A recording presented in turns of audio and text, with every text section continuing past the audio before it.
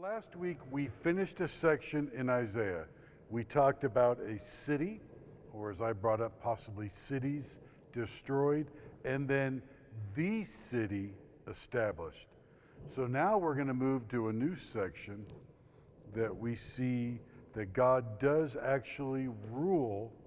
From this next section, we're going to see that He rules the world history.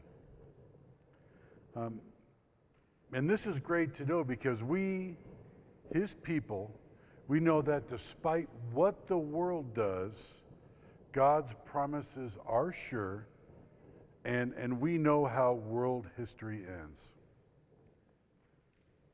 Now, several chapters ago, we saw how Egypt and Assyria, God fully intends to bring them into His holy mountain, remnants of them. And right now, these are the two superpowers of the day. They're it. They are it. So to imagine these superpowers that everyone's looking to for help and security would come and bow down before God must have seemed very unlikely and improbable to these people. And so today, we are just going to cover verses 1 through 13 of 28. The king at this time is still Hezekiah. And as we went over earlier, Hezekiah, he has stopped the alliance his father had set up with Assyria.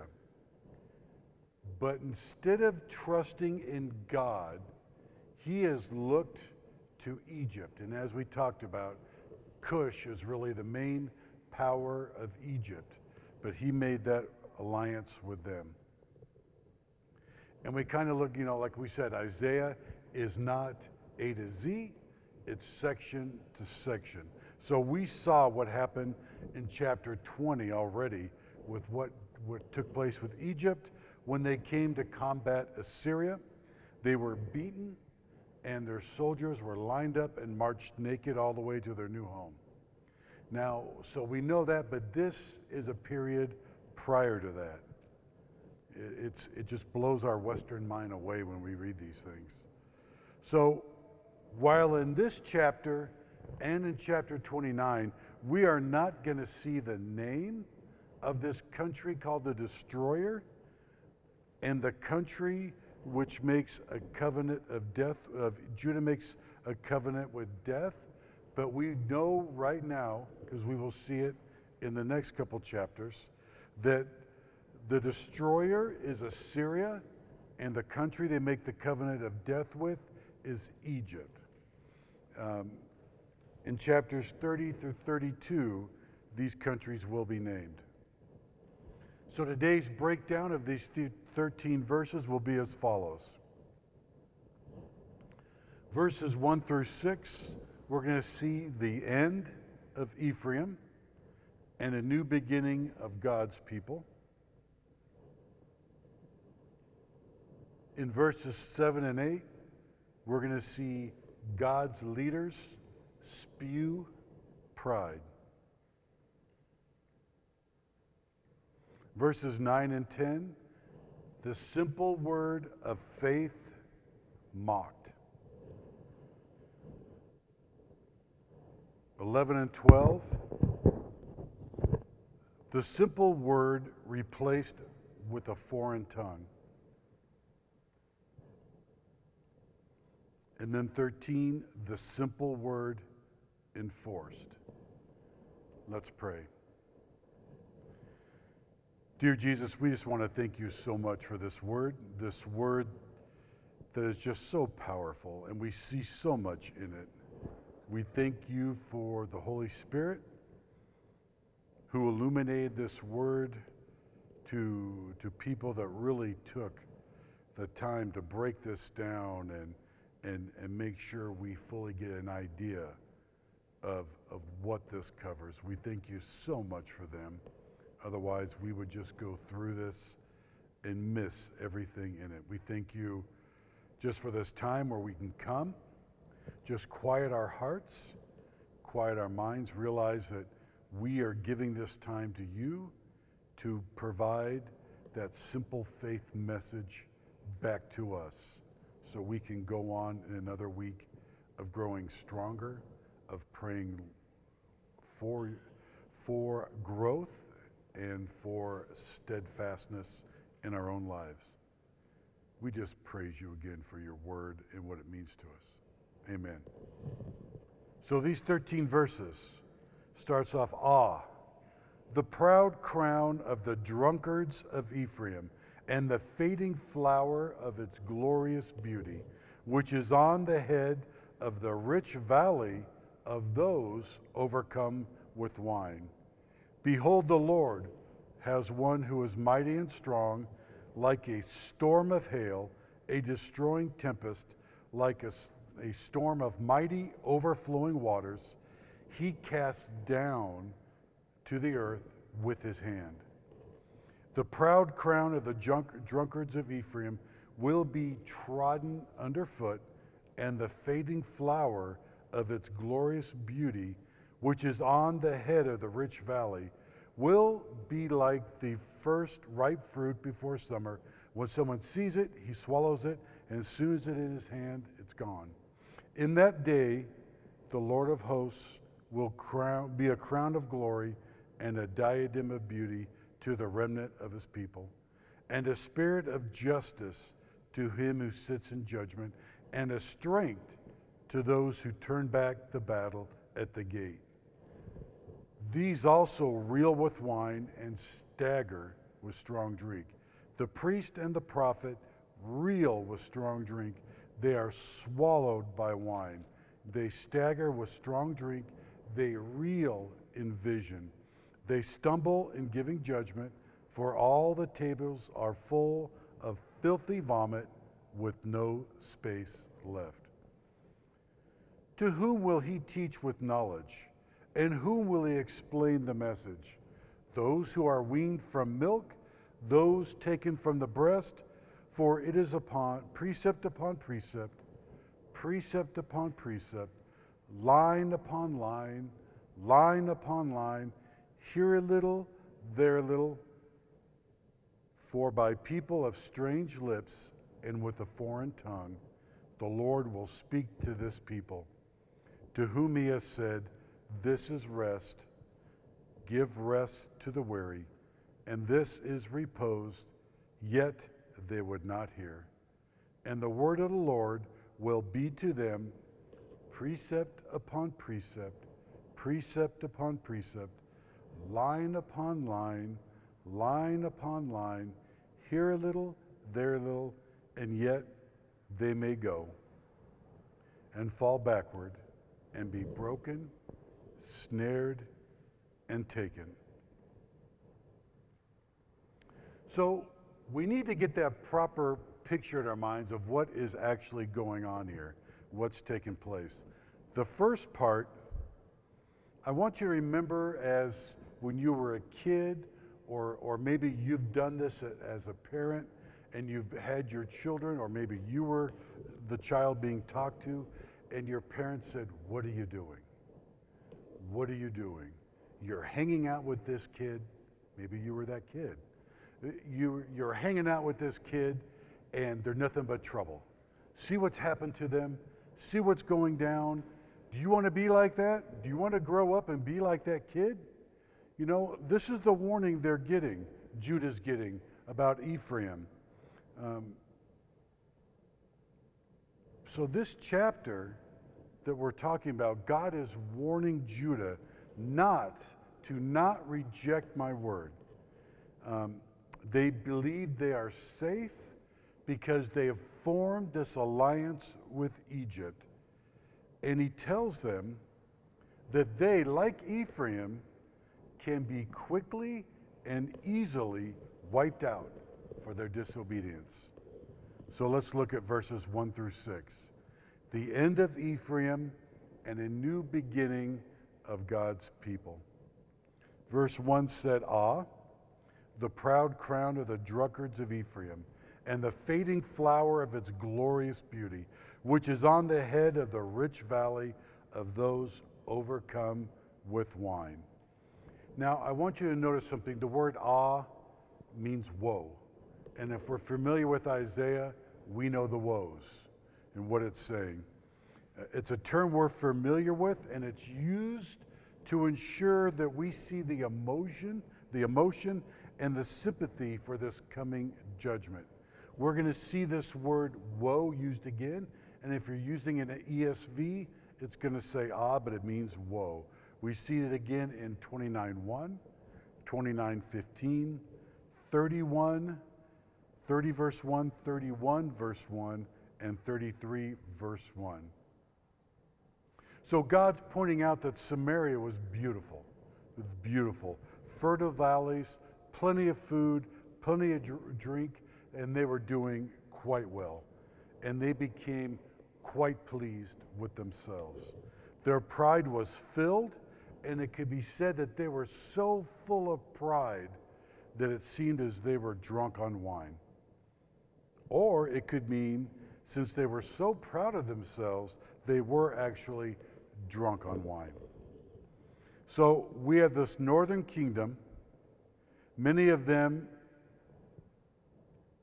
seem to have forgotten God, and they worshiped other little g gods during this time.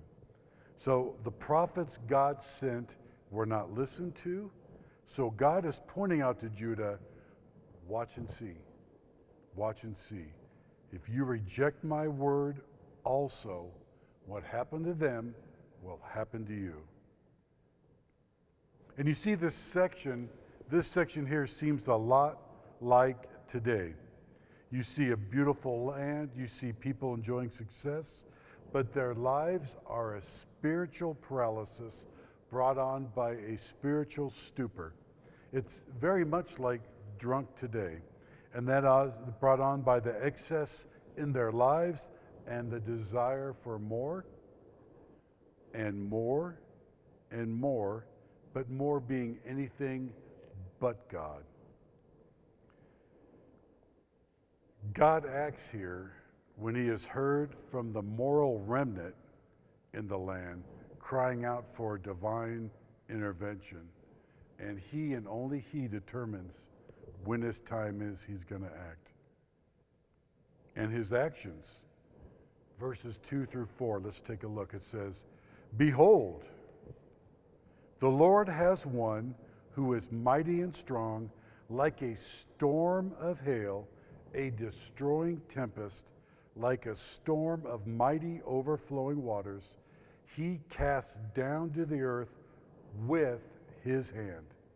The proud crown of the drunkards of Ephraim will be trodden underfoot, and the fading flower of its glorious beauty, which is on the head of the rich valley, will be like the first ripe fruit before summer. When someone sees it, he swallows it as soon as it's in his hand." So here we see what happened. God sent an army, Assyria, who completely came in and wiped out Ephraim, and it was so devastating it could be called like a hailstorm or a massive hurricane. And this is the picture we see of the Assyrians, the devastation they caused in Ephraim. Hail or hurricane. You can get a picture of this in your mind, how bad it is. I had a lady that works for me in Colorado that said a huge hailstorm was over her house for 30 minutes. You don't realize how bad that is till she described what her house looked like, her neighbors who had cars out front, just how devastating it was. The other picture is, you may not know this, but Al and I were together with another group of men, and we went to Louisiana to go help out shortly after Hurricane Katrina. We started in Covington, Louisiana, and we were cutting trees off this woman's house. And these are trees, not like we have here. These were trees. I remember I had to stop one guy that was walking up the trunk to go all the way to the top of the house carrying a running chainsaw. It was like, no, I'm not telling your wife what happened to your arm. But Lefty's a cool nickname. But we later went to go to New Orleans itself, and we were sent to a police officer's house to go gut the insides completely, take everything out. And, here's the picture of this because it was so eerie. We were driving through neighborhoods, much like you drive through now, nothing. There was nothing there. Nothing. No kids, no nothing. So you get that picture of devastation. There was nothing. And you quickly learned what the signals meant on the house that was writing. You could see someone passed away in there, or someone got out here. There was no death here. That thing, it was wild. It was wild. And then we also, on our last day, because after working for 7-8 days, we had a break. We went into New Orleans, saw the French Quarter, went over to the levee where it actually broke. And you saw the side where the levee broke, you saw foundations.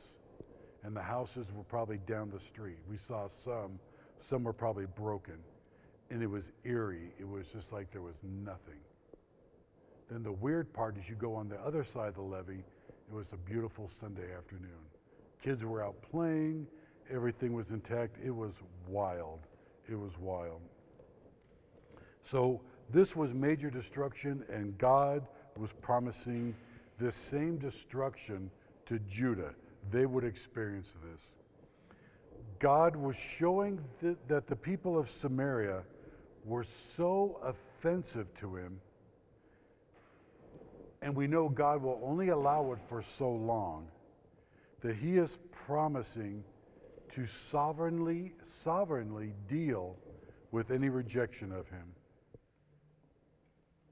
And verse 2 ends up showing us that this punishment would be cast down by the hand of God.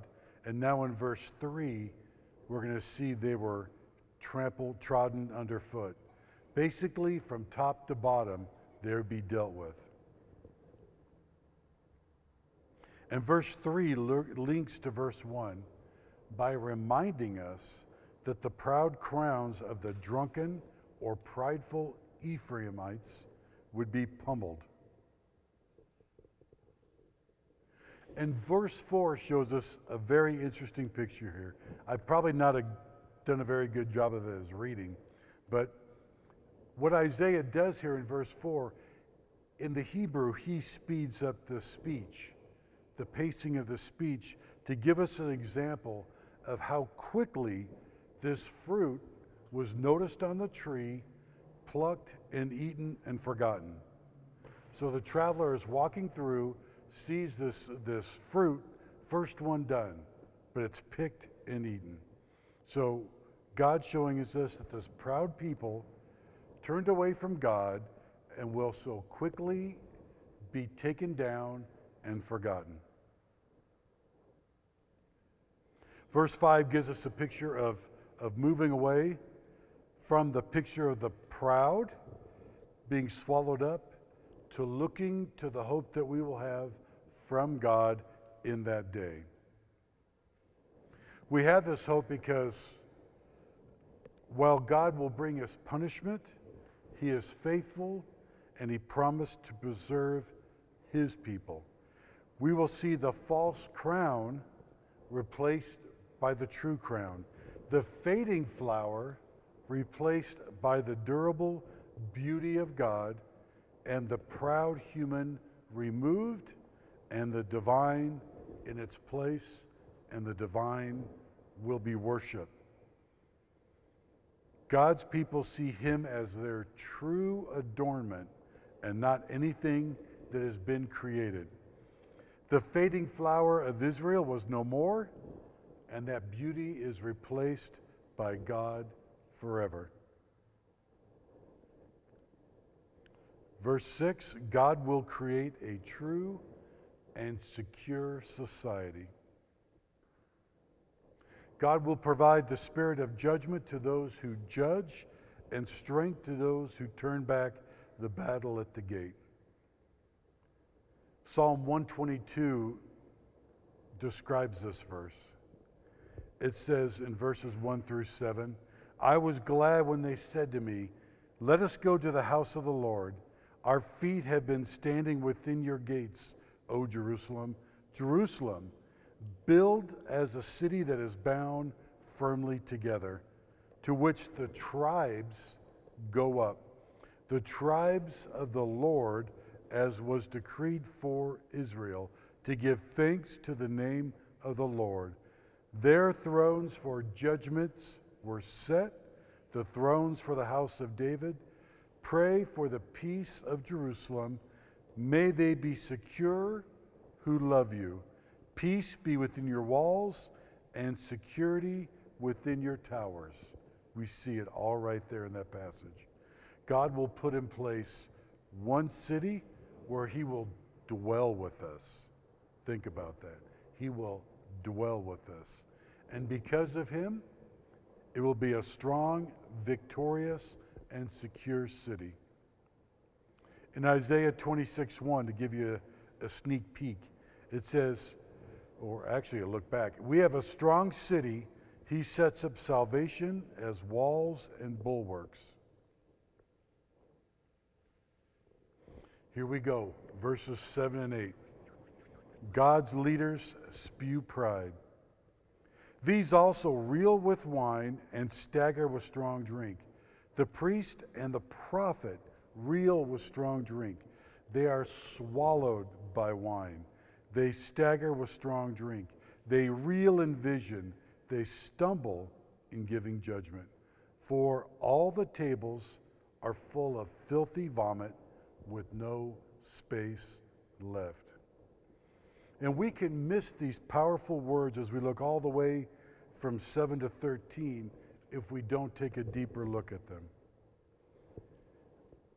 So we get the idea here. What we're looking at is Isaiah is a witness to this post-alliance party with Egypt. The team was sent out to go meet with Egypt and secure this alliance. They've come back. They probably have some Egyptians with them or some Cushites, and they're celebrating. And they're worshiping, not God. What I found out this week, and it was new to me. In fact, I was telling Colleen is, I'm getting these papers sent to me about Isaiah 28, and I've been looking at them, and they mostly deal with 14 through 29. And the day, about 7:20, I got one talking about this passage. So it was like, okay, I get it. 11th and a half hour right before. But so what it talked about was the Egyptians had a goddess, and I had seen her, was going to pick her up next week. But she was the Egyptian goddess of death and protection. And the name was Mut, M-U-T. And in Egypt, they worshiped Mut and sought her protection. But to do it, the form of worship, which what human being would not like, the way you worship her was get so inebriated, you did that so you could commune with her and seek her protection. In this article, it says some men named Richard Jasnow and Mark Smith wrote that Mut's devotees were known to worship her with music, feasting, drunkenness, and acts of sexual intercourse, by which means, by doing this, they were told they would see her in a vision. So why wouldn't they do this? Why wouldn't the Israelites do this, right? They've secured protection with Egypt, and Egypt was kind enough to grant them this protection.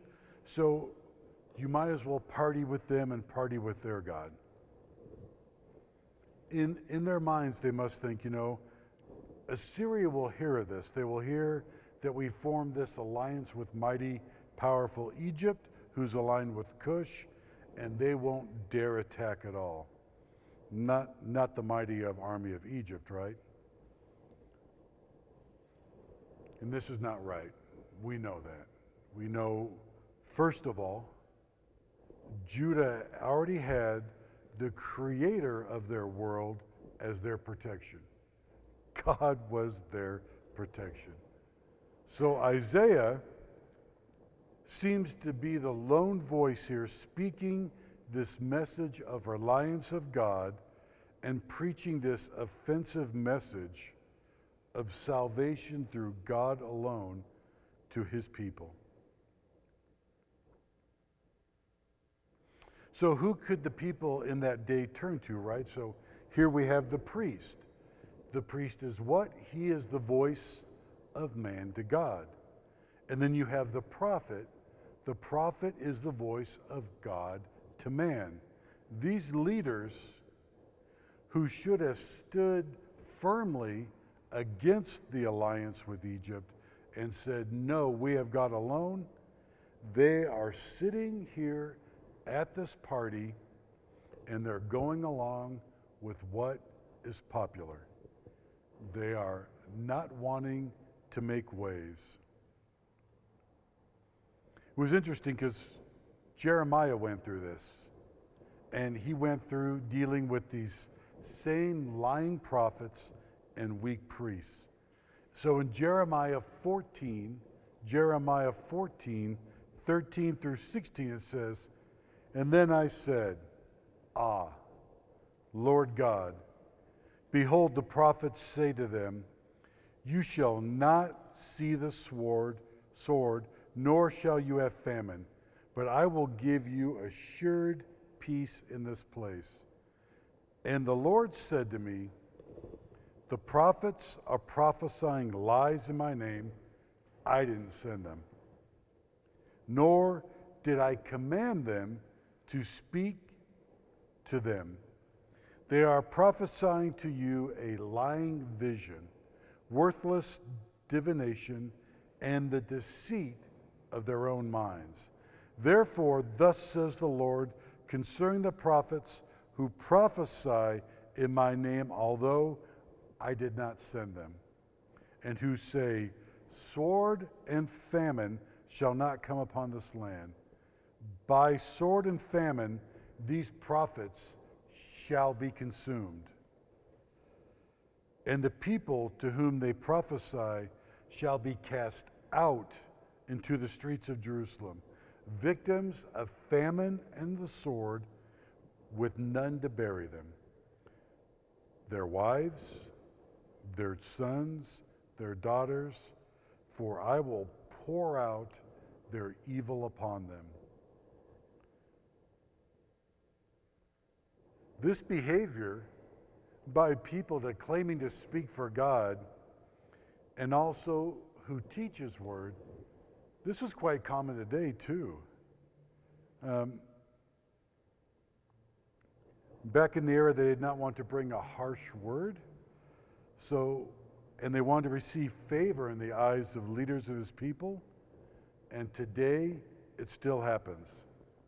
I was watching article after article, clip after clip of reporters, secular reporters, talking to false Christian leaders today. Leaders like Joel Osteen, T.D. Jakes, and others. And the reporters were asking them basic Christian doctrine and beliefs. And instead of answering and giving the quote in the Bible that commands it, they talked for minutes without actually saying anything, much like it was during an election year. They never stated what God says on the subject. Never. And the worst thing, the thing that's probably will be their greatest judgment, is those reporters, those secular reporters, no matter what they did, kept bringing them back to the question. Bringing them back to the question. You knew the reporter was ready. You knew they were ready, because then you would watch a true Christian leader, John Piper, John MacArthur, Voddie Baucham, would sit there and give them an answer, and the reporter had follow-up questions to try to show them how God's law isn't popular today. And every time they took them right back to the Word and said, I'm telling you what God says, not what man says, what God says. And all these reporters got from these false leaders was gobbledygook. Today also, Today also you get false teaching brought in another avenue. We have Christian music. One of my recent former favorites was Lauren Daigle. Beautiful voice. But watching an interview, she was asked on a subject of homosexuality. So here this woman is that is teaching Jesus through song said, I can't answer that. I have friends that are in that. I don't know what the Bible says about it. Why don't you go read it and then tell me and we'll both know? And she wasn't the only one. She wasn't the only one. And these are people, I thought was so funny because Colleen and I were listening to Air One, or The Message, whatever it's called, this morning. And they were talking about cancel culture and how the disciples of Jesus' day would be in that group. They'd be canceled out today. But it's like, wait a minute. You same people they're talking about that, you play this weak, weird Christian music. So that's why after a while I'll just change the channel to the 70s. My era. The thing God's telling us is God's law is not hard. It's not, especially in today's world, it's not hard to find out. It's easily read and it's easily understood. Just in my quiet time this morning in Deuteronomy, we went over the Ten Commandments again. And it said, thou shalt not. Pretty simple. Pretty simple. But the priests and the prophets in this time enjoyed the comfort that they got lavished on them by giving in. And they did not want to stop this easy lifestyle. Did not want to. So here they are, so lying to themselves. They all congratulated themselves on their great understanding of God and their elite status in society. So let's picture Isaiah coming to them.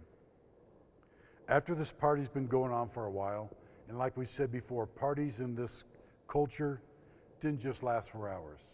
They would last for days and for weeks. So he would come to these false representatives of God, and he sees them at a table together, and the men are filled with vomit, and also they are covered in feces. Vomit was the result of worshiping mud. Pictures in her temple in Egypt show people throwing up on other people. It was like a requirement. And the ESV tells us filthy vomit. What the word is really saying is vomit and feces.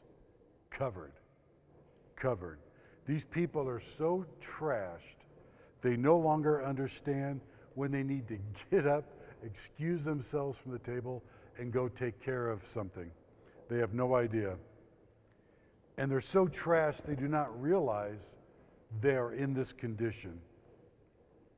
So these trashed men who are supposed to represent God see Isaiah looking at them, and Isaiah will not shrink back. And I am sure he is reprimanding them for a deep disobedience to God, and the worst thing, by worshiping another God. And this happened much like Jeremiah did. So the response from these men to Isaiah's teaching them is picked up in verses 9 and 10. 9 and 10 is the simple word of faith mocked. 9 starts off, to whom will he teach knowledge? And to whom will he explain the message? To those weaned from the milk, those taken from the breast? For it is precept upon precept, precept upon precept, line upon line, line upon line, here a little, there a little. You got to imagine this. In complete contradiction of their appearance, they are so out of touch with reality and the magnitude of their situation. These false prophets and priests are looking at Isaiah. Probably they see three Isaiahs, and they're saying to us, who are you to tell us God's word? Don't you know who we are? We are the elite of the elite in this kingdom, and we have been serving God for decades. Young man, we understand the deeper things of God. They're getting across that the message Isaiah is teaching is too simple. And who is Isaiah? Who is he to think that he can teach us, these top-notch, sophisticated leaders, the basic commands of God like they are children just removed from the breast? Which is interesting, because part of the fascination with the Egyptian goddess Mut that these guys would have learned is part of the thing to get protection from her was to appear like an infant child and suckle. So verse 10 says, the men covered in vomit and feces, thinking they are in the upper echelon of God, now mock Isaiah with these lines that we see. And the English writer, Gordon Matthew Thomas Sumner, in 1980 wrote a lyric to a song that sounds a lot like this passage. I want you all to realize how impressive that name is I just gave you. Gordon Matthew Thomas Sumner. Sounds really elite. I guarantee you all probably heard of this guy. In his performances, he goes by the name Sting, and he's the lead singer for the band The Police. And he wrote a song, and it's as eloquent as what these priests said to Isaiah, the precept along precept. One syllable words, and I'll give you the full name again. Gordon Matthew Thomas Sumner. He wrote, "Dee doo doo doo, dee da da da is all I want to say to you." You may not see this in verse 10, but the lines for it is upon precept, precept upon precept, line upon line, line upon line, here a little, there a little, is gibberish. It's Hebrew gibberish. One syllable words, like you might see a person go up to a baby and go goochie goochie goochie goo. They are just dogging Isaiah. It's so funny because looking at this, you see people teaching. It's like, yes, to learn God's word, it's precept upon precept. This is gobbledygook. It is. These mocking words from these pathetic priests and prophets, as they sat there, either reclined, slumped over, or whatever they were, and they completely covered in spoo and dew, were saying these words. Again, these words in Hebrew are one syllable, and Isaiah would have stood there in disgust, receiving this gibberish from them, as if, like I said, you might hear an adult talk to a baby. The picture had to be completely dramatic and completely mind-blowing to see this. It had to be. But it probably wasn't very uncommon during this.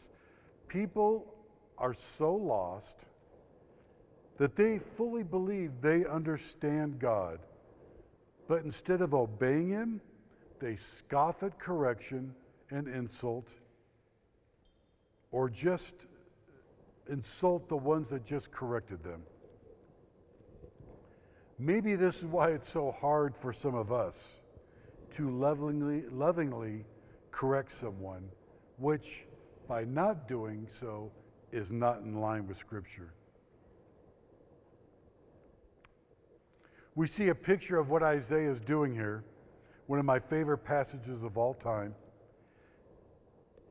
is in 1 Kings 22. I won't read the whole thing, but it's such an awesome passage. The prophet Micaiah, I love it, mockingly tells the kings after they ask for him, after 400 prophets tell these two kings, go to battle, you're going to win. They pull all these theatrics. They grab these iron horns. You will gore the enemy. We're going to win big time. The king of Judah says, isn't there someone else? 400 people tell you, go to battle. God puts it on this king of Judah. Is there someone else? Ahab says, yeah, but I don't like him. He never gives me the answers I want. Let's not even bother with it. So they bring him out. Micaiah tells him, yeah, go to battle, you'll win. Ahab tells him, stop it. I told you, tell me the truth. Tell me the truth. So Ahab told him, Micaiah told him, you're going to go to battle, Ahab, you're going to be killed. He's like, see, this guy always tells me the stuff I don't want to hear. And then Micaiah was threatened by the prophets that lied.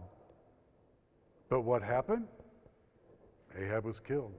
It says a random archer just shot an arrow, and it hit him precisely where the only opening on his armor was. Took him out.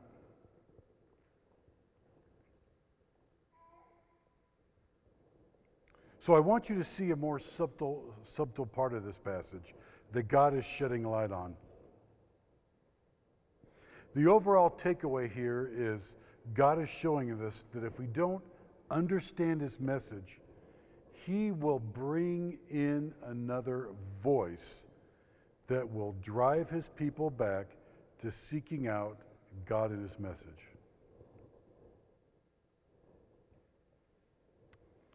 And that voice here, in verses 11 through 12, is a simple word replaced by the foreign tongue.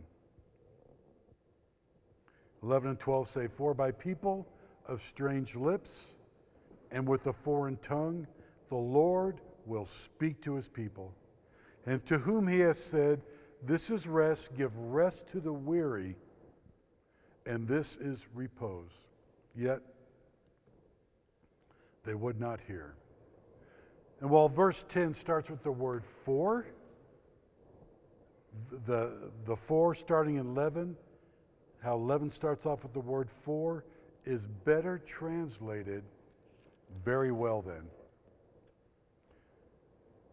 So we basically see, so you're going to answer me back with baby talk?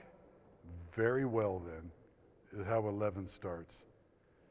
God's message, he heard their mocking chant to his representative, so he tells them, very well then, if you're not going to accept my law, you're going to get another message. And that other message will be from a foreign people in a foreign land, and they're going to tell you this message in a foreign tongue.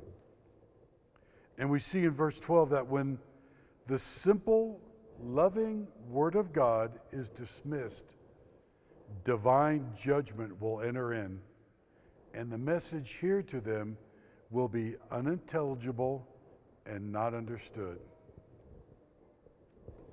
Isaiah 30:15. Isaiah 30:15 says, for thus says the Lord God, the Holy One of Israel, in returning and rest you shall be saved. In quietness and in trust shall be your strength, but you were unwilling. I'll say that again. But you were unwilling. The leaders of that day were unwilling to enter into obedience, unwilling to be the example to all the people by following God. They believed their own press clippings and only trusted in themselves. Pride. Pride. And just like Isaiah told Hezekiah's father in chapter 7 at the end of verse 9, he told him, if you are not firm in faith, you will not be firm at all. If you are not firm in faith, you will not be firm at all. Telling God's people that they will fall for anything. They will do as they please, and they will not understand this simple message of God, which requires obedience. God is offering, He's offering these people rest and peace, much like He does today to us. And it's being ignored. It's being ignored. Verse 12 says they were unwilling to hear. They were unwilling to hear. So verse 13 is the simple word enforced. So God repeats back to them. Here they're sending him out, going to send him out. So he repeats back to them. And I wonder if they were sober then and they had any idea what he was saying to them. And the word of the Lord will be to them precept upon precept, precept upon precept, line upon line, line upon line, here a little, there a little, and so they may go and fall backward and be broken, snared, and taken. Now that they're condemned, God is using Isaiah to use their own babbling words against them. And the babbling they're going to hear after that is in a foreign tongue to them, which they won't understand. They will be captive, and again, they will not understand. They will choose not to hear. They will go to a place they do not desire, all because of the disobedience they chose. They chose to believe in their own power and in the power of other nations and not trust God. That trust is broken, and they will end up snared, captured, and unable to escape. So we're going to stop here and we'll look at the rest of chapter 28 next week. We're going to see that God's people who currently have rejected his word, where we're at. Next, we'll reject his covenant. Then we will see what follows after that. So the people of Judah here are our example not to give into this world and not to believe that we are this amazing people, but we are to look to God as the incredible loving one who chose us to be his people. And our response is to trust him and learn more about him daily and commune with him. Commune with him in prayer. And we are to know this so we can stay away from these false teachers who only seek two things: the applause of the world and the world's money. It seems like they haven't even read the Bible, because the only thing they want now, the thing they want most of all, is their best life now, when we know when the best life actually begins.